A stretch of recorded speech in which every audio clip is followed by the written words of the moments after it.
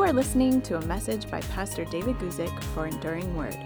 For more information about our ministry, please visit enduringword.com.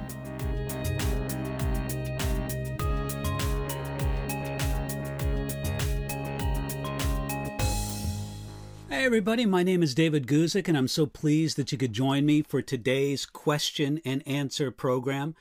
What we do is on Thursday afternoons, whenever we're able to, we come over on the YouTube channel, and I just come on and take live questions and answers from those who can view in live at the time. I'm a pastor, I'm a Bible teacher, and I have a written commentary on the entire Bible that some people find useful and is available absolutely free on the internet at enduringword.com or over at the website of my good friends, the Blue Letter Bible, blb.org is another place where my Bible commentary can be found. What we do on these Thursday afternoons is I begin with a lead question that usually comes in from an email or a response to a video, a comment on a video, or maybe through social media. We start out with a lead question. I talk about that for maybe 15 minutes or so.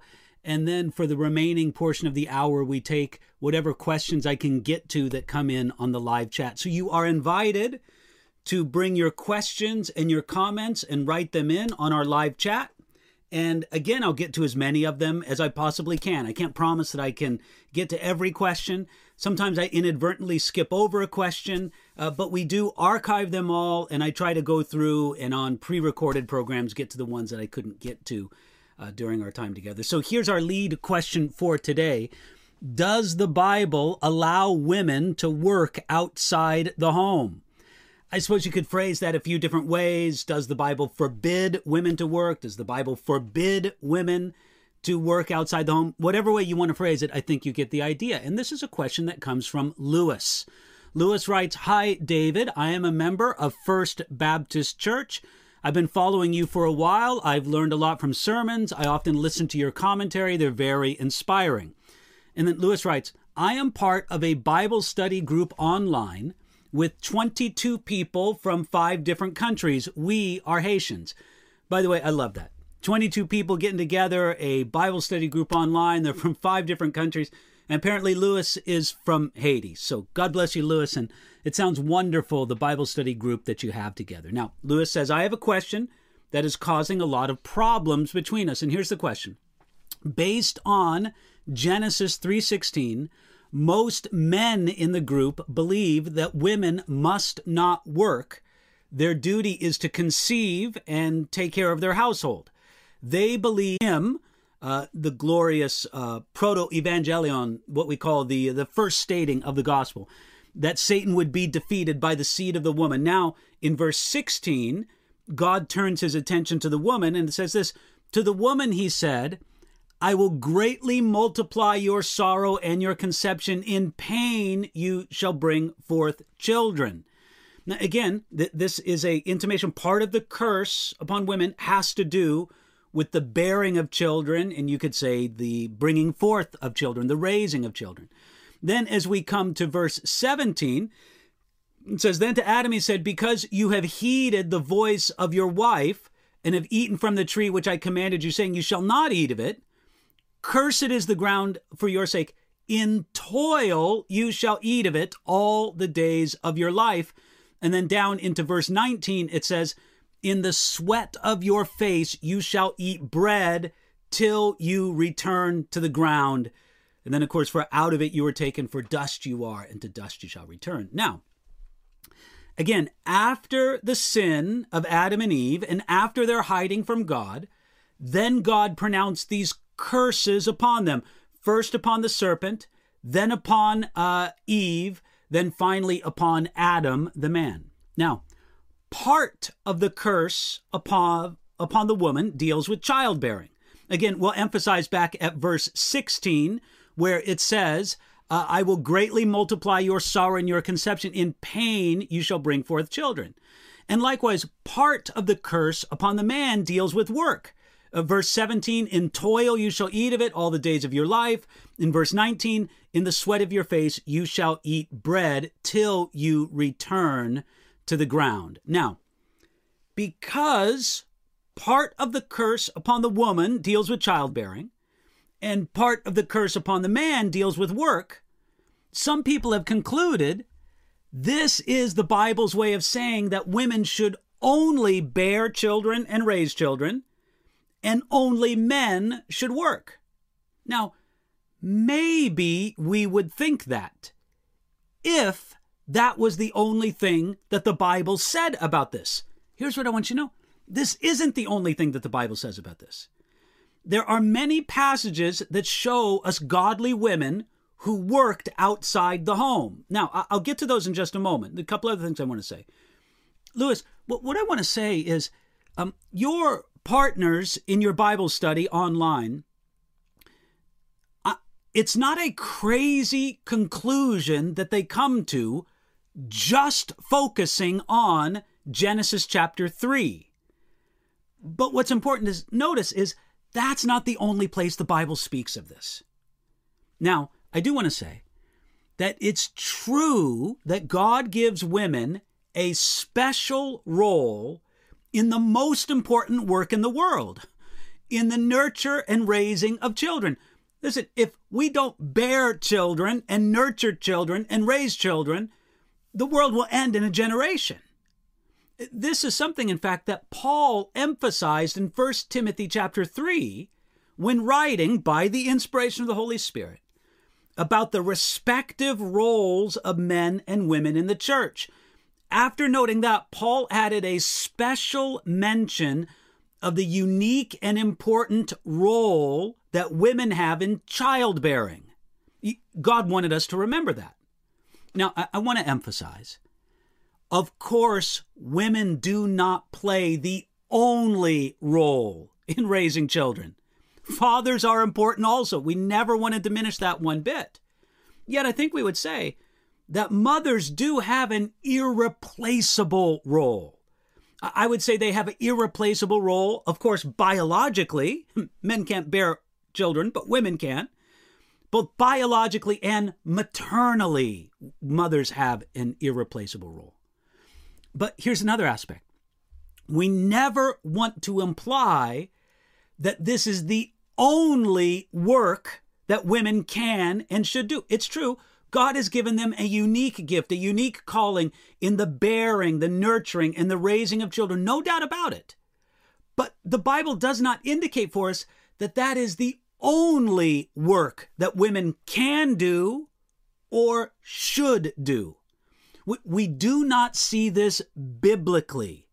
The Bible shows women working outside the home. We'll take a look at that in just a moment. But we also know this. We also know that not every woman can be a mother or will be a mother or will mother children in her home for all of her life. In other words, what we're talking about are general principles for womankind in general. There's a variance as God's will may be applied to the specific woman in a specific situation. So we're speaking very generally. But here, I want to get back to this idea that the Bible shows us women working outside the home. The first place I want to take you to demonstrate that is Proverbs 31. Take a look at the Proverbs 31 woman. Now, the Proverbs 31 woman is proverbial, to coin a phrase, for her godliness and her example. And Proverbs 31:13, in describing this remarkable woman of virtue, says, she seeks wool and flax and willingly works with her hands. Verse 16, she considers a field and buys it, and from her profits she plants a vineyard. Verse 18, she perceives that her merchandise is good and her lamp does not go out by night. And then down to verse 24, she makes linen garments and sells them and supplies sashes for the merchants. Now, do you see those passages that really speak to us of this exalted woman of virtue, who by no means is a perfect woman? We never want to put pressure on women to be the Proverbs 31 woman in some kind of perfection sense. But this is a profile of a godly woman. And we see that she makes linen garments and sells them and supplies sashes for the merchants. she works. She buys a field and plants it. She makes a vineyard out of it. She's working and she's doing business with the outside world. Again, the Proverbs 31 woman worked outside the home.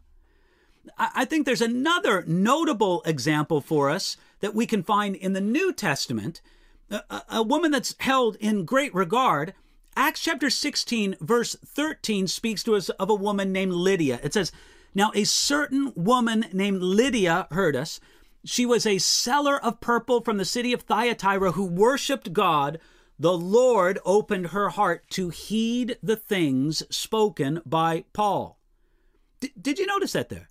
This woman, Lydia, part of the early church who was instrumental in founding the church there in Philippi, she's a traveling businesswoman, obviously working outside the home, and she is presented only in praiseworthy terms in the scriptures.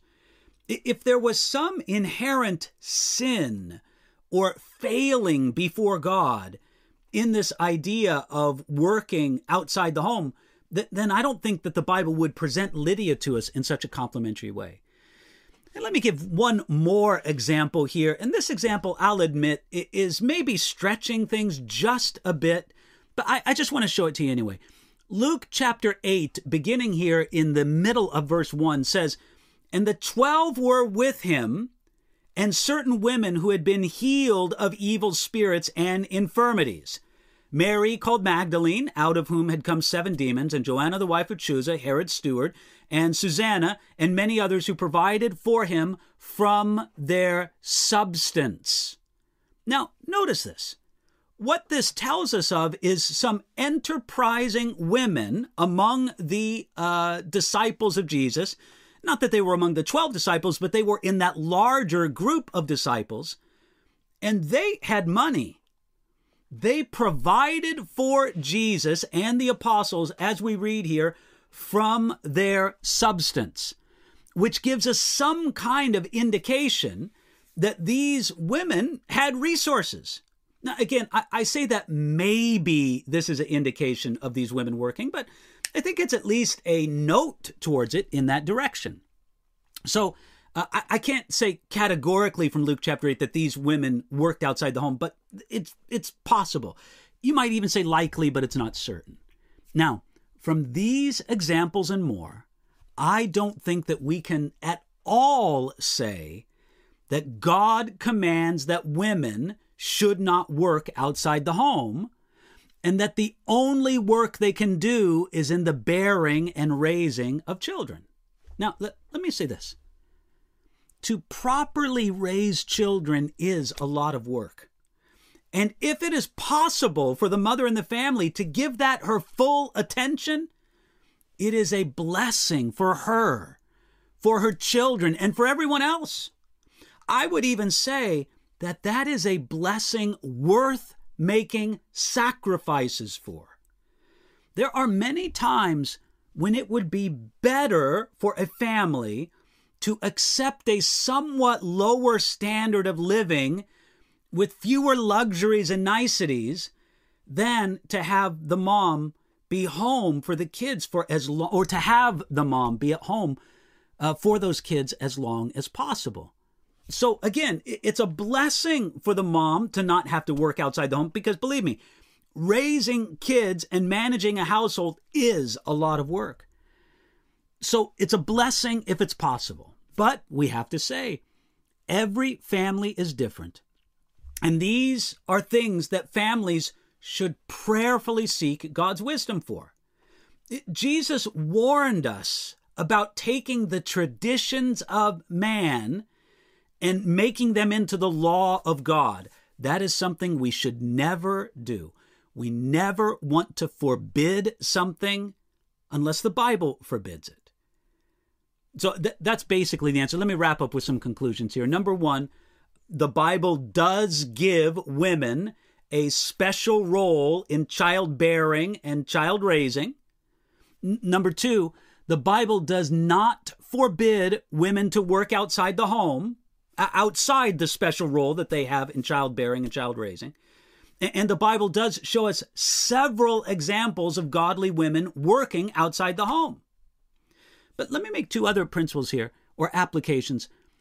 The way we look at this, and Lewis's question reminds us that we shouldn't treat one Bible passage as if it says everything the Bible says on a subject. We need to do what 2 Timothy chapter 2, verse 15 tells us to do. We need to rightly divide the word of truth. And that means not just taking one verse and acting as if it's the only thing the Bible says. We need to bring together everything the Bible says about a subject and rightly divide it.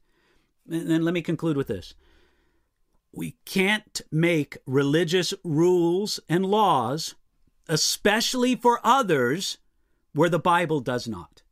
In other words, if a husband and wife come together to the conclusion, God does not want the wife to work outside the home. He wants her to invest her energies into the home. That's fine for them. And I would even say guided by the Holy Spirit. And I would trust that God would give wisdom to that couple in that. But it would be wrong for them to make that a law for other believers or a religious rule for other believers. So, Lewis, I hope that helps you. Thank you very much for your question. Let me take a look now at the side chat, and we'll take a look at the questions that have come in now. Hello to Denise and to Luciana. Jose asked a question. According to Acts chapter 21, verse 24, what does it mean when it says that Paul kept the law? Are we Christians supposed to keep the law as Paul did? Your thoughts, please. Thank you. Thanks. Okay, Lewis, I want to look that verse up because I do think it's important here. You say it's Acts chapter 21, verse 24. Let's take a look at that together here. Acts chapter 21, because I think I know what your question is getting at here. Okay, Acts chapter 21, verse 24. We see here that Paul says, take them, or excuse me, these are the apostles in Jerusalem speaking to Paul. Take them and be purified with them, pay their expenses so that they may shave their heads and that all may know those things of which they were informed concerning, that you are nothing, but that you yourself also walk orderly and keep the law. Okay, I find this fascinating question for us here because, Jose, I think what it tells us that is, in general, Paul continued to observe the Mosaic law. And this is what I mean by in general. Paul observed the law of Moses generally in regard to dietary instructions, maybe in regard to the Sabbath, or at least some aspects of the Sabbath, maybe in terms of other religious customs that he inherited. Paul, in general, continued to keep the Mosaic law. Now, we would say there were some places where he definitely did not keep the Mosaic law. The Mosaic laws regarding sacrifice. Paul would not have continued to offer animal sacrifice for the atonement of sin. Although it's interesting, in the very same context that you bring this up, Acts chapter 21, when Paul visited Jerusalem at the conclusion of one of his missionary journeys, it says that he came with an offering of his hair, which leads us to believe that Paul was keeping a Nazirite vow. So I guess what I'm saying is, Paul was not allergic to the laws and the ceremonies of Judaism, even after he became a Christian, as long as those laws and ceremony did not conflict with what Jesus came and established by the new covenant. Paul was probably more observant of the Mosaic law, continuing on, than we might expect. Now, we can ask why. Again, it's very important to ask why. Paul did not do this as the ground of his righteousness with God. Rather, he just did it as a demonstration of love and honor to God, just wanting to please God, but not believing that that law observance made him more accepted before God. So, Jose, I guess really I think that's what it's getting at. In general, Paul continued to keep the Mosaic law, though we would certainly not say in every point did he keep the Mosaic law. And this was observed by other people. Okay, Denise asks, do we actually see our loved ones in heaven? Do we love them like we did on earth, specifically a husband, because I hear there's no marriage in heaven, kind of confused. All right, Denise, you ask a great question. First of all, we will know each other in heaven. And I can base this on a few things. First of all, somebody asked Charles Spurgeon this question. Am I going to know my loved ones in heaven?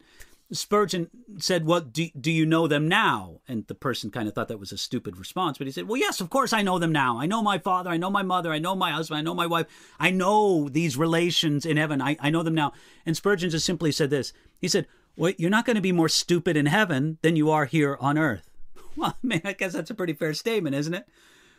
We're not going to know less in heaven than we know on earth. So, yes, we will know our friends, our relatives. Now, regarding our husband and wife, I think we will know them, and we will know them in terms of relationship. We just will not have the marriage relationship that we have with them now. As Jesus said, that in heaven, we are like the angels in this respect, that we don't marry, we're not given in marriage, that there's not the marriage relationship that lasts into eternity. And the simple reason for this, I think, is that we have a greater relationship that dominates our life. Look, practically speaking, a marriage relationship tends to play a dominant role in a person's life. Properly so. There's something wrong if it doesn't. That's on earth. In heaven, the greatness of our relationship with God and the perfection of our relationship with everybody else will mean that our marriage relationship is not the same in heaven as it is on earth. So I think that's the simple and most straightforward way to explain it. We will certainly know one another in heaven. And if I could say, that is going to be one of the chief joys of heaven. To have unlimited time with those that we know and love and delight to spend time with. You know, my wife, Inga-Lil, and I, we were reflecting on this the other day. How many precious, dear friends and colleagues we have in the ministry. Of course, we have many precious friends outside the ministry as well. But in the ministry, we have so many precious friends and colleagues. But to be honest, we don't have a lot of time to spend with them. Why? Because we're busy with the work of the Lord, and they're busy with the work of the Lord. And so we value the time we do carve out to spend with one another, but you always kind of wish it was more. And in heaven, it will be more. So again, Denise, I hope that answers your question. Let me go on here. Susie says, can Christians eat meat with blood? All right, Susie, you're bringing up a very good question that kind of comes back to Acts chapter 15. Now, this idea that the people of God should keep certain dietary regulations goes back to the Mosaic laws, the kosher laws. And the kosher laws were not only about what meat you could and couldn't eat, like you couldn't eat pork, of course, you couldn't eat shellfish, but those Mosaic laws were also about how the meat that you could eat, such as beef coming from a cow or a steer, the meat that you could eat, how it was slaughtered. And it had to be bled properly. So, according to a proper kosher slaughtering of an animal, you first cut the jugular vein. This is what I understand, at least. I'm no expert on this.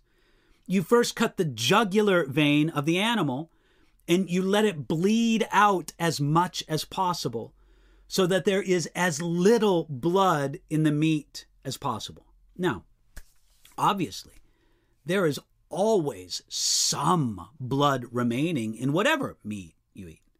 I mean, even if it gets down to the molecular level, there's blood in that meat. So we're not talking about getting every molecule of blood, but really this is talking about the obvious, you might want to say the grotesque eating of meat. That was the Old Testament law. Now, your question is, do those laws apply to believers under the new covenant? And I would say no. Now, the easy answer is, well, no, we're not under the old covenant. We don't have to keep kosher dietary laws. That's what God showed Peter. That's what God showed Paul. It's very clear in the New Testament that believers, those under the new covenant, are not under kosher dietary regulations. But there's one passage that causes people some, I don't know if you'd say concern, but some question about that. It's in Acts chapter 15, and it deals with the whole council of Jerusalem, where they spoke to the believers in the first century. And here's what it says here at the end of this letter that they wrote to the early Christians.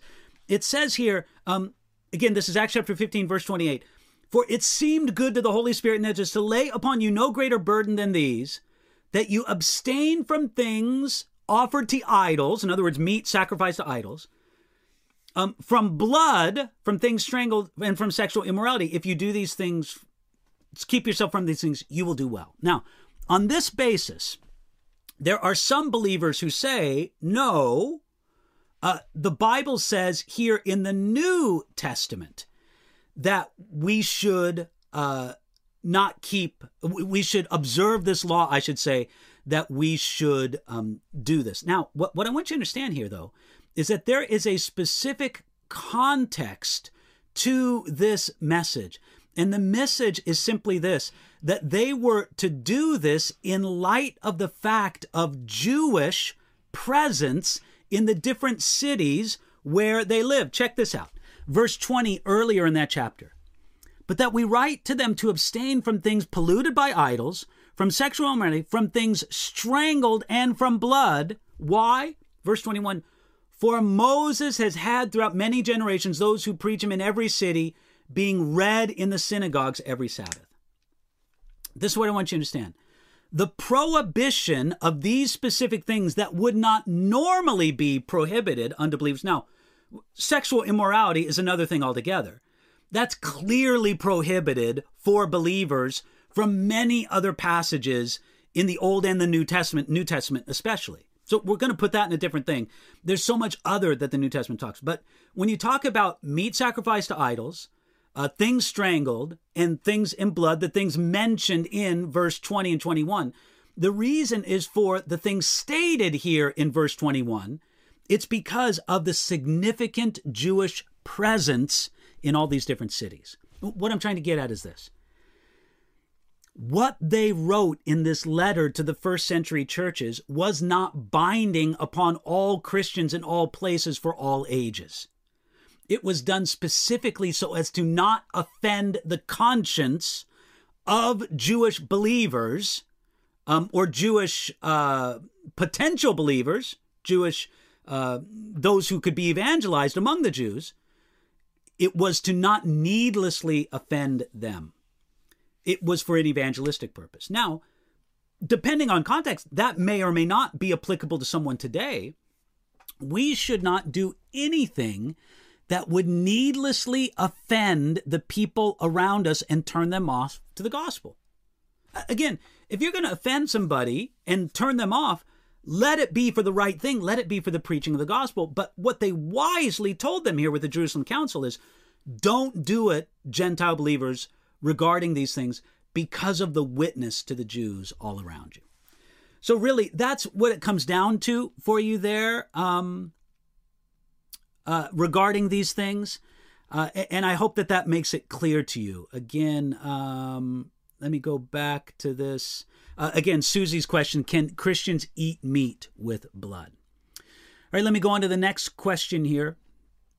Levy says, Romans chapter 2, verse 13 in the ESV, for it is not the hearers of the law who are righteous before God, but the doers of the law who will be justified. Well, again, Levi, you're not asking a specific question about that. I don't know if you're just asking me to explain that verse, but I'm happy to explain the idea. There in Romans chapter 2, Paul is explaining what it takes to be justified by law. If you are going to be justified by the law, by your law keeping, it can't just be by hearing the law. It has to be by doing it, and doing it in its entirety. Paul's whole point there is to show his readers and us that nobody has truly kept the law in that way. That's why we need Jesus, and we need the salvation that only Jesus can bring. So that's the whole context there in Romans chapter 2, that if you're going to be justified or saved or made right with God by the law, you have to do the entire law. You can't just hear it. Okay, so I hope that helps you there. Gray asks, David, did you read the book of Enoch? What are your impressions? Well, I read the book of Enoch years ago. I have it up here on some of my shelves off to my left here. I do remember reading the book of Enoch many years ago. It belongs to what is sometimes called the apocryphal literature of the Old Testament. And it's a line or two from it is actually quoted in the book of Jude. It's an interesting book. I don't know if we can say that it's been well preserved, how much of it is what Enoch actually wrote. Now, we know that the one aspect that Jude quotes, Enoch wrote that. But how much of it has been corrupted, we don't really know. It's interesting, but it's not Scripture. It's not the Word of God. And we just make a clear distinction between what might be of historical interest, like the other more classical books of the Old Testament Apocrypha, 1st and 2nd Maccabees, these others, such books as this, 1st and 2nd Esdras. These books are of historical interest, but they're not on the same level as Scripture. I would just generally put the book of Enoch in that same category. So that's my impression of it. Sandra asks a question. Hello, Pastor. We are to look for the abomination of desolation. Can you explain what that is? Well, Sandra, I think you're asking a very important question. What is the abomination of desolation? And I'm not going to turn to the specific passages, but I would just say that from Daniel chapter 9, and I think later on again in chapter 12, from Matthew chapter 24, from 1st and 2nd Thessalonians, and from the book of Revelation, drawing together all those things that the Bible says in regard to the abomination of desolation, either calling it specifically that or in reference to it.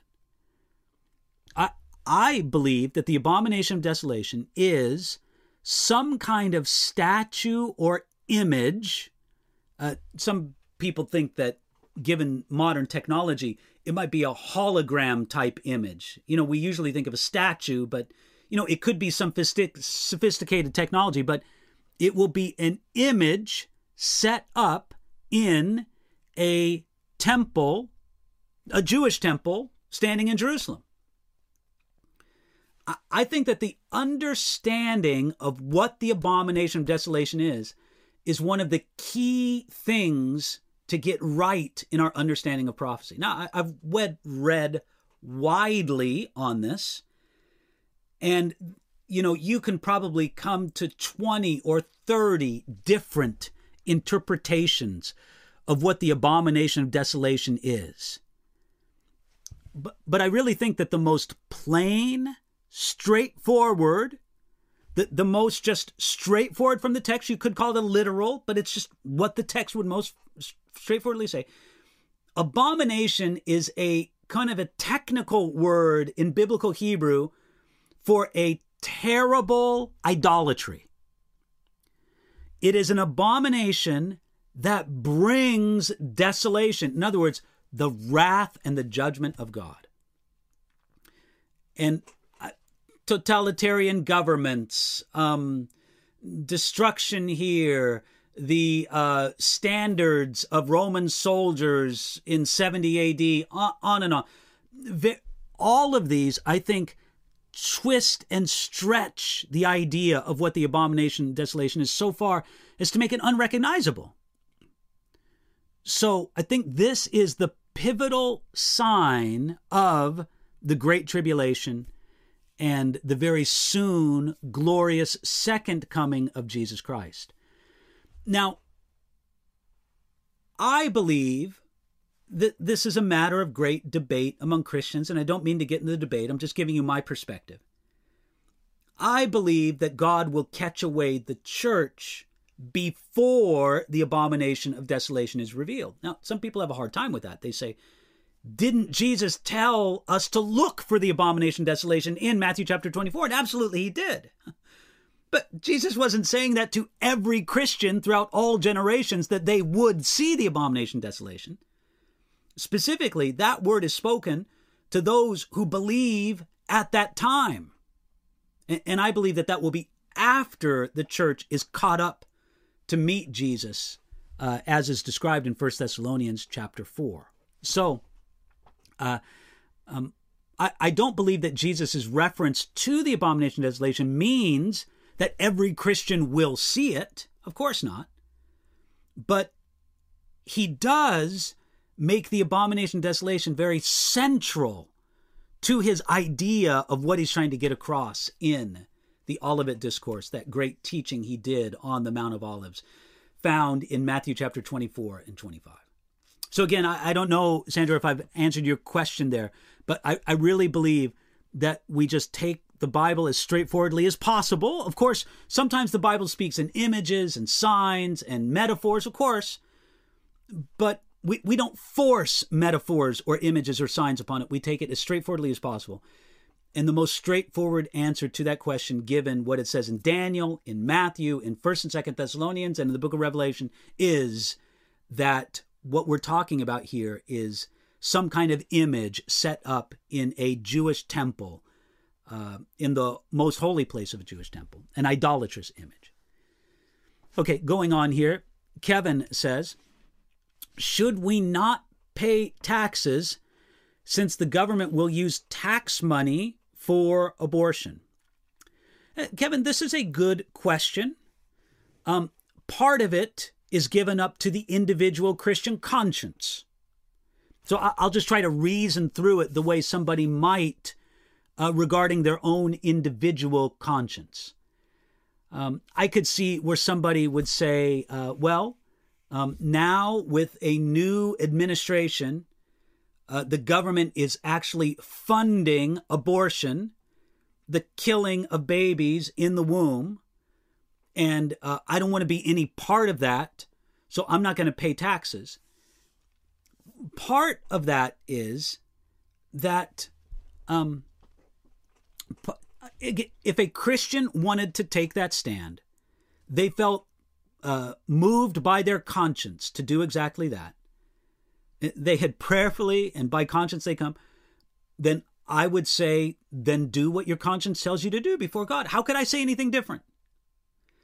However, you got to take your lumps. And so when they fine you, if they jail you for not paying your taxes, you just have to take your punishment and regard it as, this is punishment I'm taking for the cause of Christ in obeying my conscience before God. Now, there are some people who would say, well, I'm just going to not pay a portion of my taxes because of that. That might be another stance to take. Somebody might say, well, I'm going to make contributions to pro-life organizations and, healthcare services that seek to guide people away from the abortion industry. That could be another way. So I'm saying, I don't think that would be a biblical command to not pay your taxes because of that. You could say that there were all sorts of immoral things that the Roman government was involved in at the time that Jesus said that we should render unto Caesar what is Caesar's. But if a person was so moved by their conscience before God, then I certainly wouldn't tell them that they shouldn't do it. But I would say, as boldly and as courageously as possible, you just take your lumps and count it as what you do for obeying your conscience before the Lord. Hope that's helpful for you there, Kevin. Donald says, how did Noah know which animals were clean and unclean before Leviticus? Donald, that's a great question, because when God spoke to Moses in the book Noah, for some reason, when I mention Noah or think Noah in my mind, I say the name Moses instead. I don't know why. It's a weird thing in my head. Despite that, when God spoke to Noah and told him to bring animals onto the ark, he told them to bring a certain number of clean animals fit for sacrifice, and a certain number of other animals. And Donald's question is great here. How did Noah know? I almost said Moses. How did Noah know which animals were clean and unclean? Donald, let me give you the answer to that question. We don't know. We just don't know. The Bible doesn't tell us. All I can say is that there were customs of sacrifice that went all the way back to the Garden of Eden. When Cain and Abel brought their sacrifices, they knew that there was some custom to follow. They especially knew that sacrifices should be offered by faith. By the way, that's really the difference between Cain's sacrifice and Abel's sacrifice. Abel brought a blood sacrifice of an animal. Cain brought a sacrifice of the produce of the ground, fruit, vegetable, grain, whatever. Some people think that Abel's sacrifice was accepted because it was a blood sacrifice. Cain's sacrifice was rejected because it was not a bloody sacrifice. It was a sacrifice made up of produce from the ground. That's not the difference between their sacrifices. Hebrews tells us in Hebrews chapter 11 that Abel's sacrifice was accepted by God because it was made in faith. Faith or unbelief was the difference between the two sacrifices, not blood or no blood. Now, having said that, there was some understanding of sacrifice that we're just simply not told of.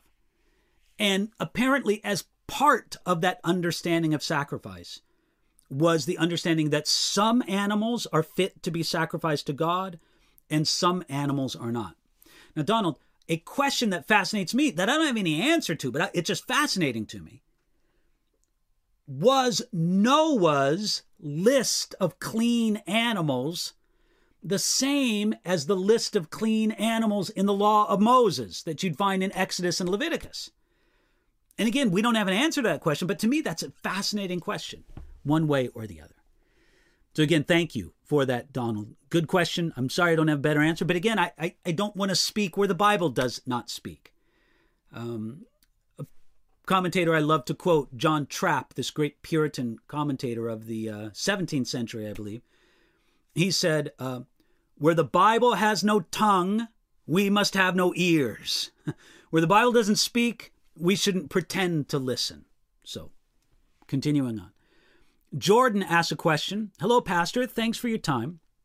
I left this question last time, but sadly didn't have time. They are, number one, are you a Calvinist? I ask because I know that Charles Spurgeon was, and though I love his life and work, I know you quote him in your commentary. Do you have any tips for a young pastor studying the Bible? Okay, Jordan, well, I'm happy to answer these questions. No, I'm not a Calvinist. I do not subscribe to the 5 points as they are commonly understood by most Calvinists or people in the Reformed camp. And I also do not believe in sort of what I think is like the hinge on which Calvinism or Reformed doctrine unfolds, at least their doctrine returns to salvation, to give it a fancy term, their soteriology. I do not believe in that fundamental thing that we have to be born again before we believe. I don't think that is the natural teaching of the Scriptures. I think the natural teaching of the Scriptures is that we believe and then we're born again. Now, I don't believe that we can believe in and of ourselves on our own. I believe that God has to do a prior work in a person before they can believe. I don't have any doubt about that. I would just argue that prior work is not the same as being born again. I hope that's understandable. So I'm not a Calvinist. I'm not Reformed in my theology, but I like to give two caveats to that. I have learned and gained a lot from Calvinistic or Reformed pastors, preachers, and teachers and commentators through the years. And one of them, you mentioned, Charles Spurgeon. I've gained a lot from Charles Spurgeon through the years. Here's my Spurgeon bobblehead that I have. I don't have it back behind me today. Today I have Sandy Koufax because the baseball preseason has started. Spring training pitchers and catchers have reported. So in honor of that, I have Sandy Koufax on the bobblehead behind. But Charles Spurgeon, listen, I love Spurgeon's preaching. I feel like I've gained and learned so much without subscribing to every single point of his theology. I'll say another thing about Spurgeon's Calvinism. I know there's people that love to play debating quotes with Spurgeon. There's a well-known quote from Spurgeon where he basically says, I'll paraphrase, Calvinism is the gospel and the gospel is Calvinism. Full stop. That's all there is to it. Well, it's true. He said things like that. More particularly, he said more things like that earlier in his ministry. But there are many quotes from Spurgeon where he expresses Calvinism in what I would say in such a sensible, generous way. For example, there's a quote, maybe I'll put it in the video description. I'll find this quote and put it in the video description. There's a quote from Spurgeon where he basically says, some people call me a Calvinistic Arminian. Other people call me an Arminian Calvinist. He says, it doesn't matter to me just as long as I stay close to my Bible. Another well-known quote by Spurgeon says something like this. If you ask me why a man is saved, I'll give you the Calvinistic answer. It's only due to God. Then he said, if you ask me why a man is damned, I'll give you the Arminian answer. It's only due to man alone, and it's not God's fault in any way. So again, in many ways, I would say that Spurgeon was a generous and I don't know. I want to say sensible, but maybe that's not the best word, Calvinist. So, number one, I'm not a Calvinist. I'm not Reformed my theology. Number two, I have learned and benefited from many Reformed or Calvinistic pastors, preachers, theologians, Bible commentators. Number three, for those reasons, I don't consider myself an anti-Calvinist. Now, I'll debate it if people want, but I'm not on a mission to refute Calvinism. Though when it comes up, I don't mind talking about it. But again, I don't see Calvinists as enemies of the faith, except I would suppose in rare circumstances. So again, I hope that answers your question. Secondly, do I have any tips for young pastors studying the Bible? Jordan, I would say this.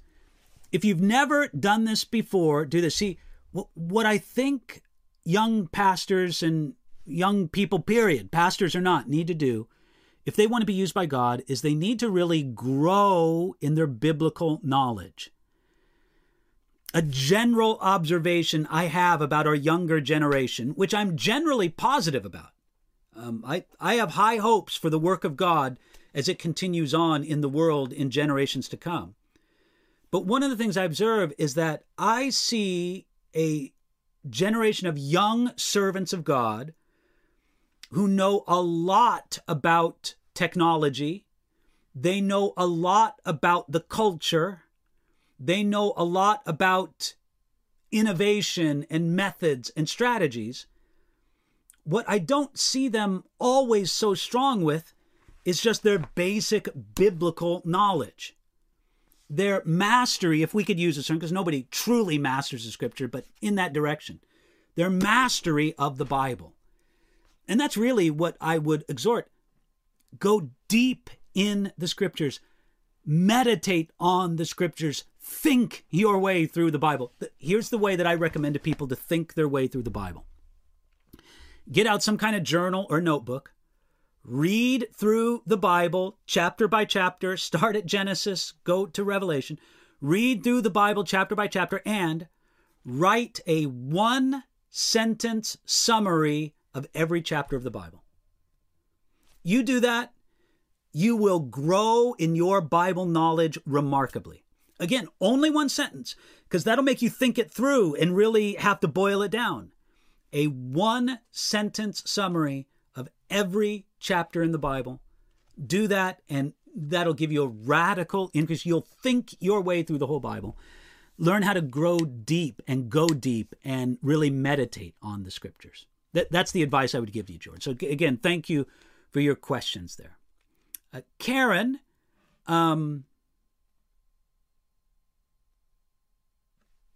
asks, just makes a comment about going and speaking with the Holy Spirit. Yes, I agree, Karen. We need to go deeper and deeper. Robin asks a question. Why does Jesus teach his disciples to pray in Matthew chapter 6, verse 13?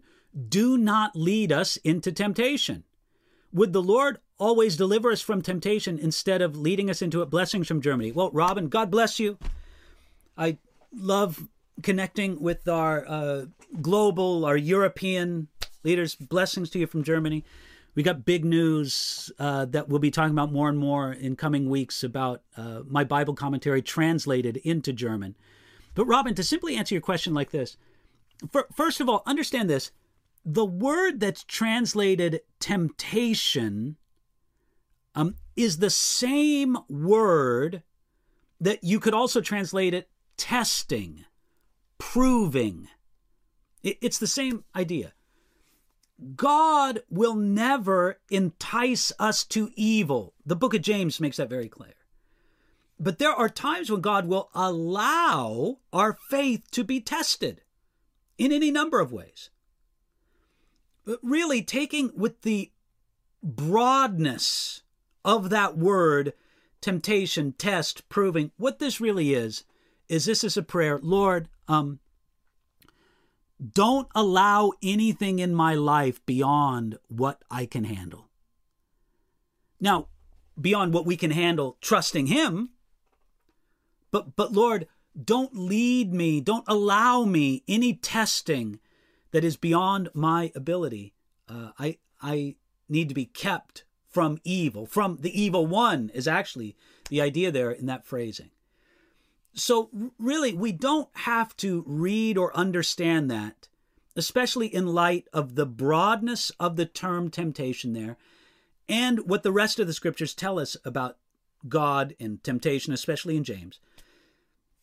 We don't have to think that, well, God might tempt us to evil, kind of entice us to evil unless we pray this. That's not the idea at all.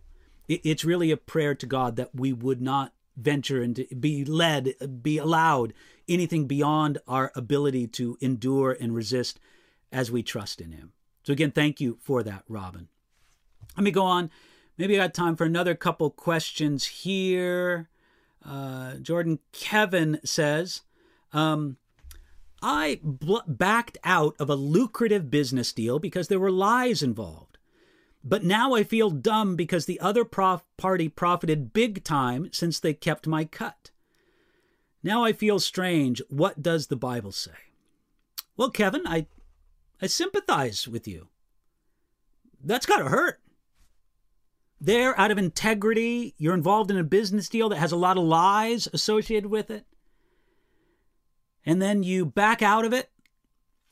And what happens? Well, it's very profitable for somebody else. Kevin, I would just remind you of what Jesus said. He said, what does it profit a man if he gains the whole world and loses his soul? Now, I can understand, and I don't want to underestimate the fact that you're out some money that you would have had. You are. Somebody else got what you might have gained had you remained in that deal. But the integrity of your life and of your soul before God is even more valuable and even more precious. Kevin, don't ever forget that there are things that money can't buy, and a clean conscience before God is one of those things that money can't buy. Peace in the soul that flows from a clean conscience with God is something that money can't buy. So, Kevin, it's true. You're out some money, and that never feels good. But remember what Jesus said. What does it profit a man if he were to gain the whole world and lose his soul? I would just tell you, surrender this to God as a glad sacrifice unto him, and trust that God will deal with it and reward you as you should be rewarded. Remember that Jesus said that there's nobody who gives up anything for his sake who is not more than rewarded, more than compensated, Jesus said, in this age and in the age to come. We can't outgive God. And there is a sense, Kevin, in which you gave this up for the Lord, obviously. We can't outgive God. He'll find a way, either now or in eternity, to more than make it up for you. So may that help lessen the sting of what you think about when you think about that particular sense of loss. All right, maybe one more question. A witness says, "Hi, David, was Ephesians chapter 1, verse 10 fulfilled at Calvary, or is it still future, perhaps at the end of the millennium?" Well, let me turn to that. Ephesians chapter 1, verse 10, where we read that in the dispensation of the fullness of times, he might gather together in one all things in Christ, both which are in heaven and which are on earth, in him. Well, I love that verse. To me, that is sort of a critical verse in understanding God's great plan of the ages. But a witness, I would just say this, in its ultimate sense, that's only going to be fulfilled at the glorious return and the kingdom of Jesus Christ, when all things are resolved in Christ. I would say it's only going to be finally fulfilled at the end of what we see God's plan of the ages, at least as it's given to us in the scriptures, after the great white throne judgment, after all these things are resolved. Then everything will be resolved, summed up in Jesus Christ. Jesus is the answer to every question. Now, that is true now, but it has not yet been displayed to the entire universe as it will be displayed, given that coming day. So there is certainly a sense in which God began that reconciliation, began that work long ago, but it is not in fact completed until God's redemptive plan of the ages is completed and all things are finished in Jesus Christ. I hope that's a helpful idea there for you. Well, we've about hit our hour mark, just gone a little bit over it. I'm very grateful for all of us, you who could join us today, and God willing, and if we live, we'll be back next Thursday for another live Q&A. Remember to do all the things you're supposed to do. I get kind of weary of saying it, but I'm supposed to say subscribe, encourage other people to subscribe to this YouTube channel, click for the notifications. Thank you for your comments. Thank you for your likes, all the rest of it. We're very blessed by what God is doing with this YouTube channel, though we have something of a humble start. We are very blessed to see how God is using it. If you'd like my online Bible commentary, you can find it at enduringword.com, easily found. So I want to thank you for joining us today. God bless you, and it's been great to have you. Thank you.